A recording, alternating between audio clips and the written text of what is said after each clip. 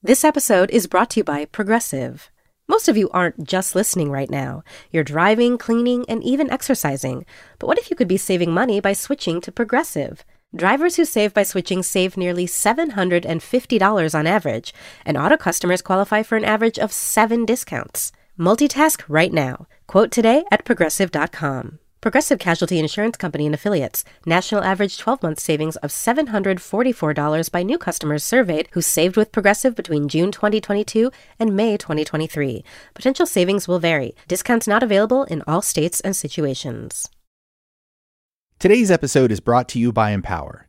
It doesn't matter how much money you have, we all have money questions. Empower is here to answer those questions so you don't have to worry. Take control of your financial future with a real-time dashboard and real-live conversations to empower what's next.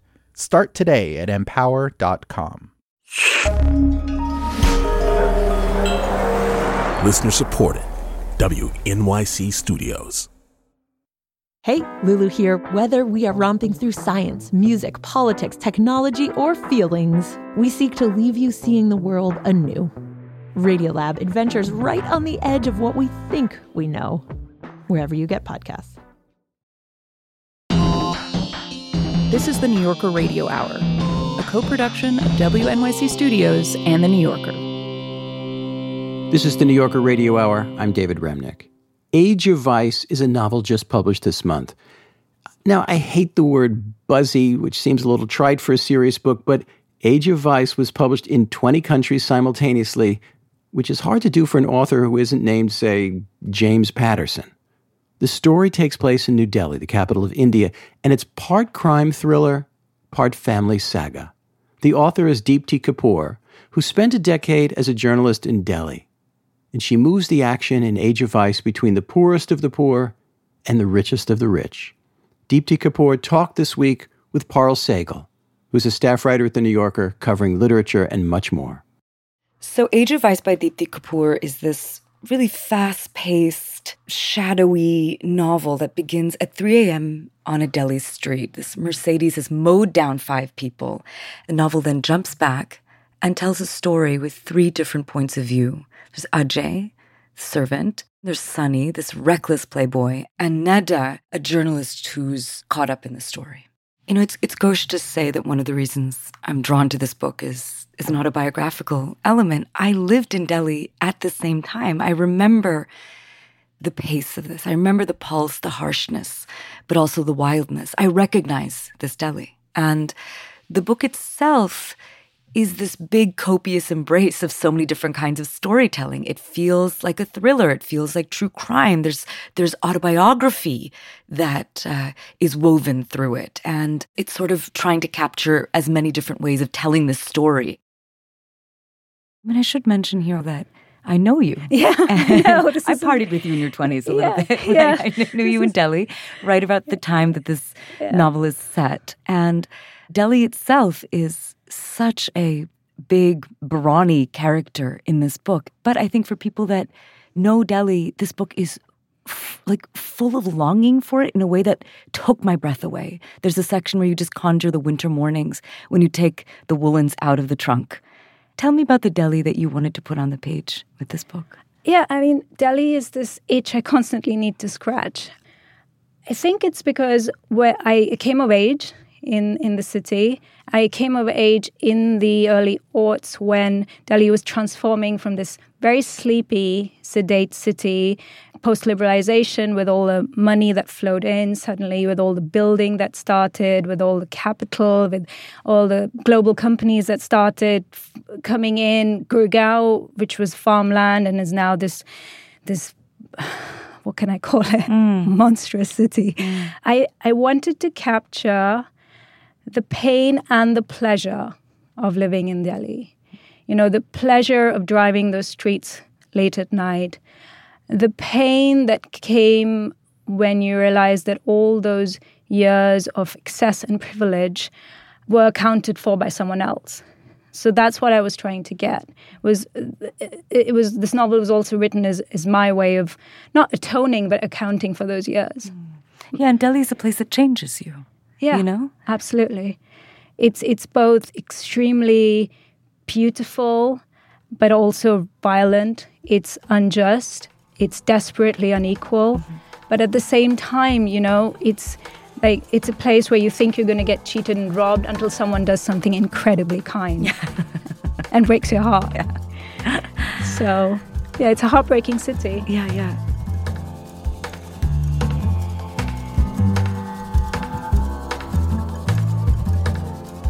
This is the New Yorker Radio Hour. More to come.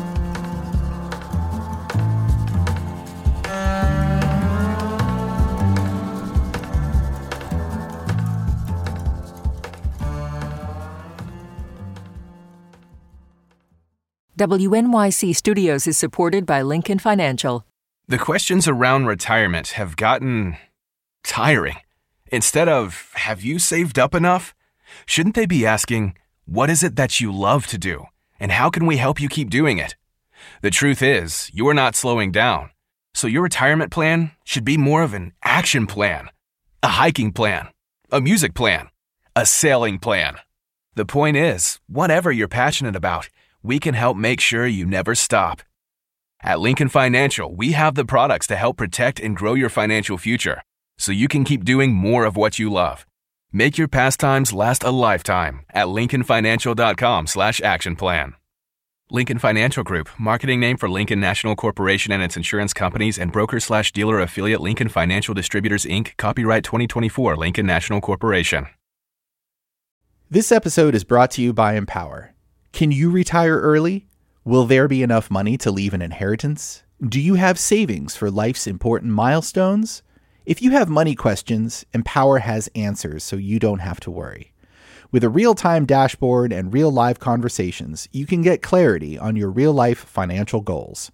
Join 18 million Americans and take control of your financial future to empower what's next. Start today at empower.com. I'm Roz Chast from The New Yorker. The New Yorker Radio Hour is supported by Dana-Farber Cancer Institute. What is it about Dana-Farber that makes it such a powerful adversary against cancer?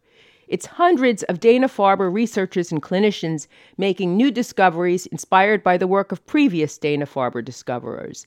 At Dana-Farber Cancer Institute, nothing is as effective against cancer as a relentless succession of breakthroughs. Go to danafarber.org/everywhere and see how what we do here changes lives everywhere. I think for this book, in both your books, A Bad Character and in this one, the style is the story for me, and the style is so different. And one of my favorite things is following novelists who change it up. But I did want to ask you about this style. Was it a conscious choice, or was it a choice that was it a rhythm that started to emerge once you were already in these characters' lives and telling these stories? That's a really interesting question, and I think novelists always say that when they don't know the answer to questions. No, so fair. No, my process is quite often quite chaotic and unpredictable. I don't plan. I make notes that I never look at again. But part of it is, I think, just your rational self playing against your subconscious, especially with the characters. It's like you create them, and then this seems like really silly, but then they do actually start doing things that you hadn't predicted. Sometimes I think of it like artificial intelligence, where you've created a program, you run the program, and then the characters become sentient.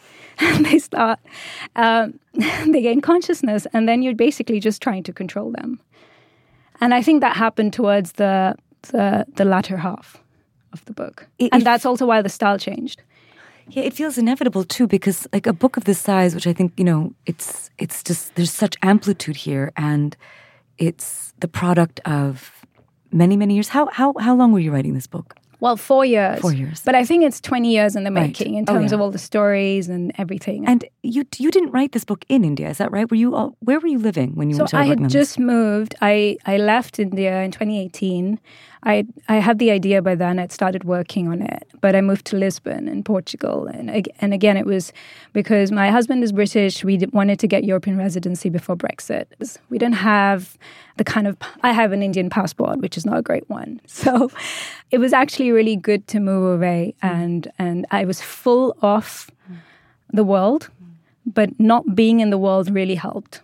Say more about that. Say more. Like, were there things that you were able to think, imagine, or say about this world that came easier because you were far away? I think it was bolder, more radical. Yeah. And I think that if I was writing it in India, it would have been a different novel.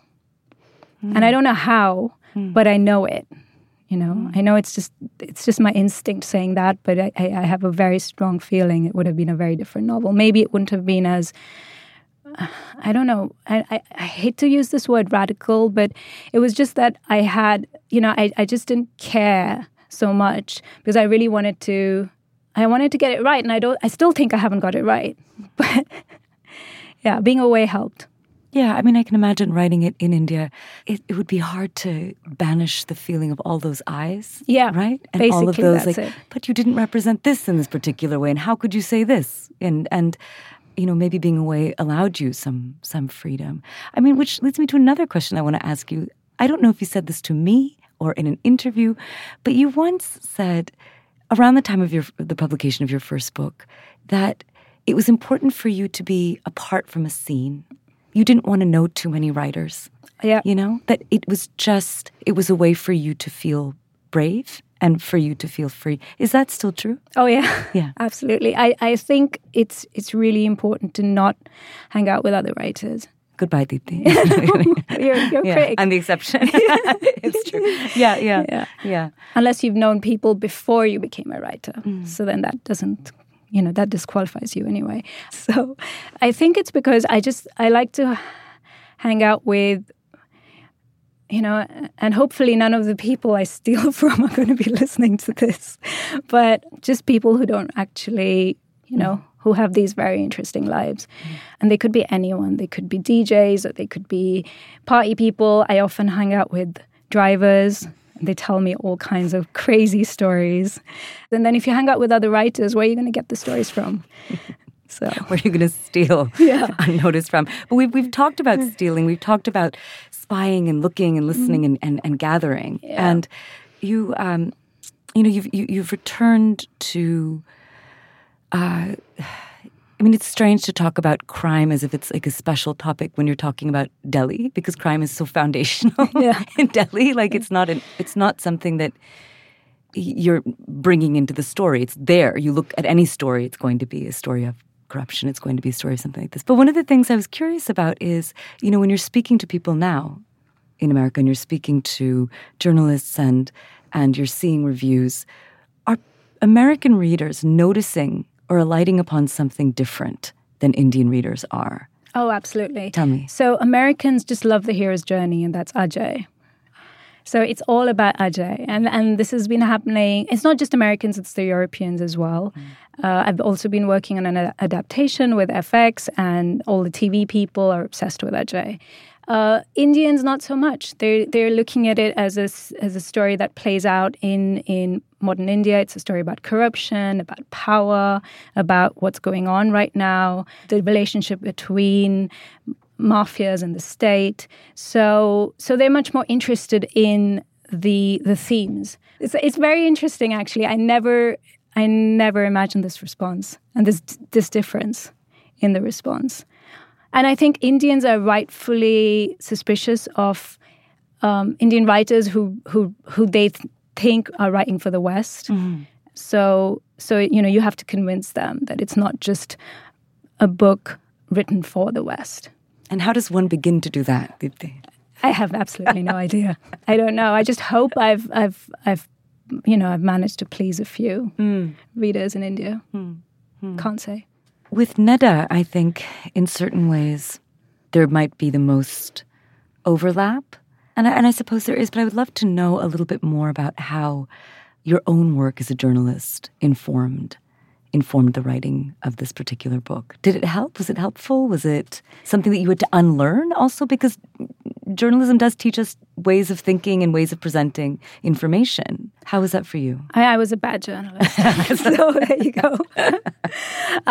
I spent a lot of time driving in my car, apparently trying to figure out what was going on in the city, which I did.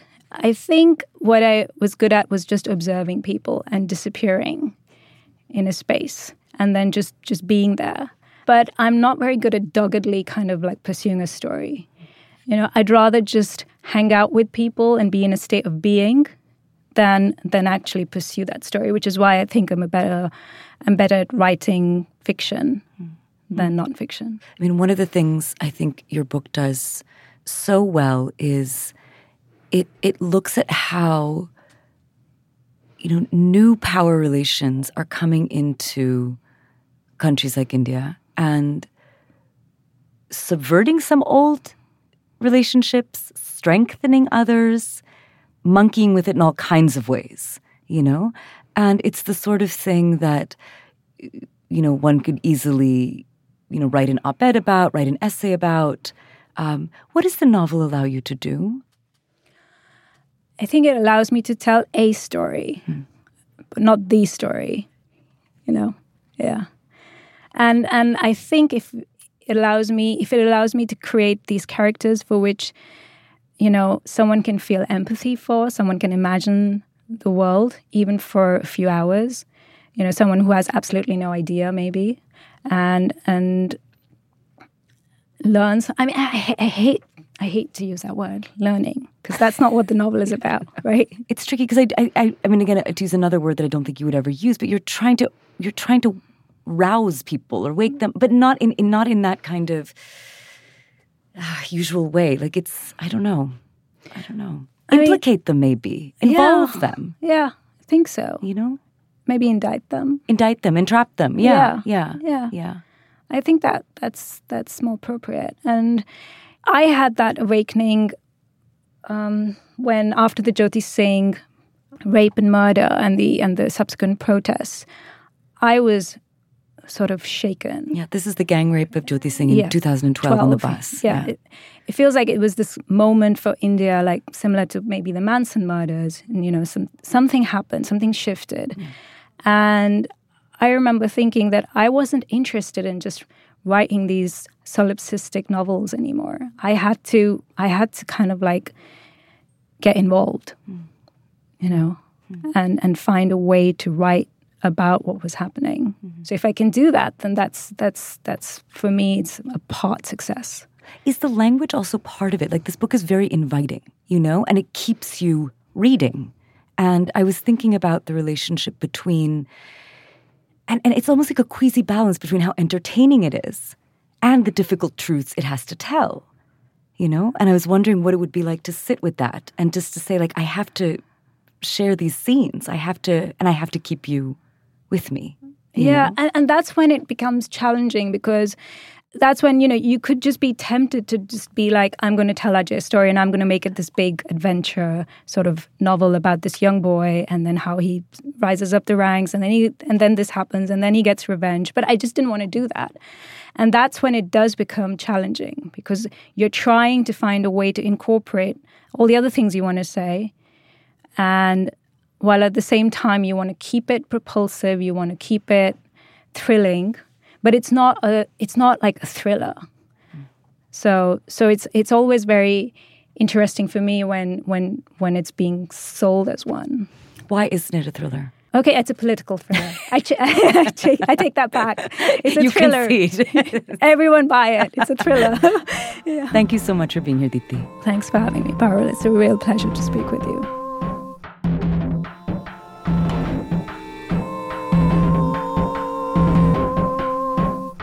Parul Sehgal, who's a staff writer and critic at The New Yorker, speaking with novelist Deepti Kapoor. Age of Vice came out this month. I'm David Remnick. That's our program for today. Thanks for listening. See you next time. The New Yorker Radio Hour is a co-production of WNYC Studios and The New Yorker. Our theme music was composed and performed by Meryl Garbus of Tune Yards, with additional music by Louis Mitchell.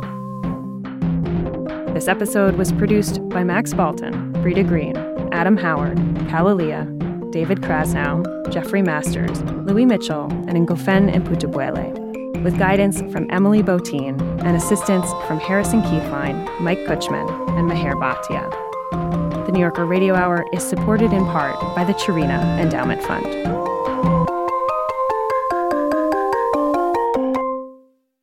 This episode was brought to you by Empower. Are you ready for life's important milestones? What will your retirement look like? Do you know your net worth?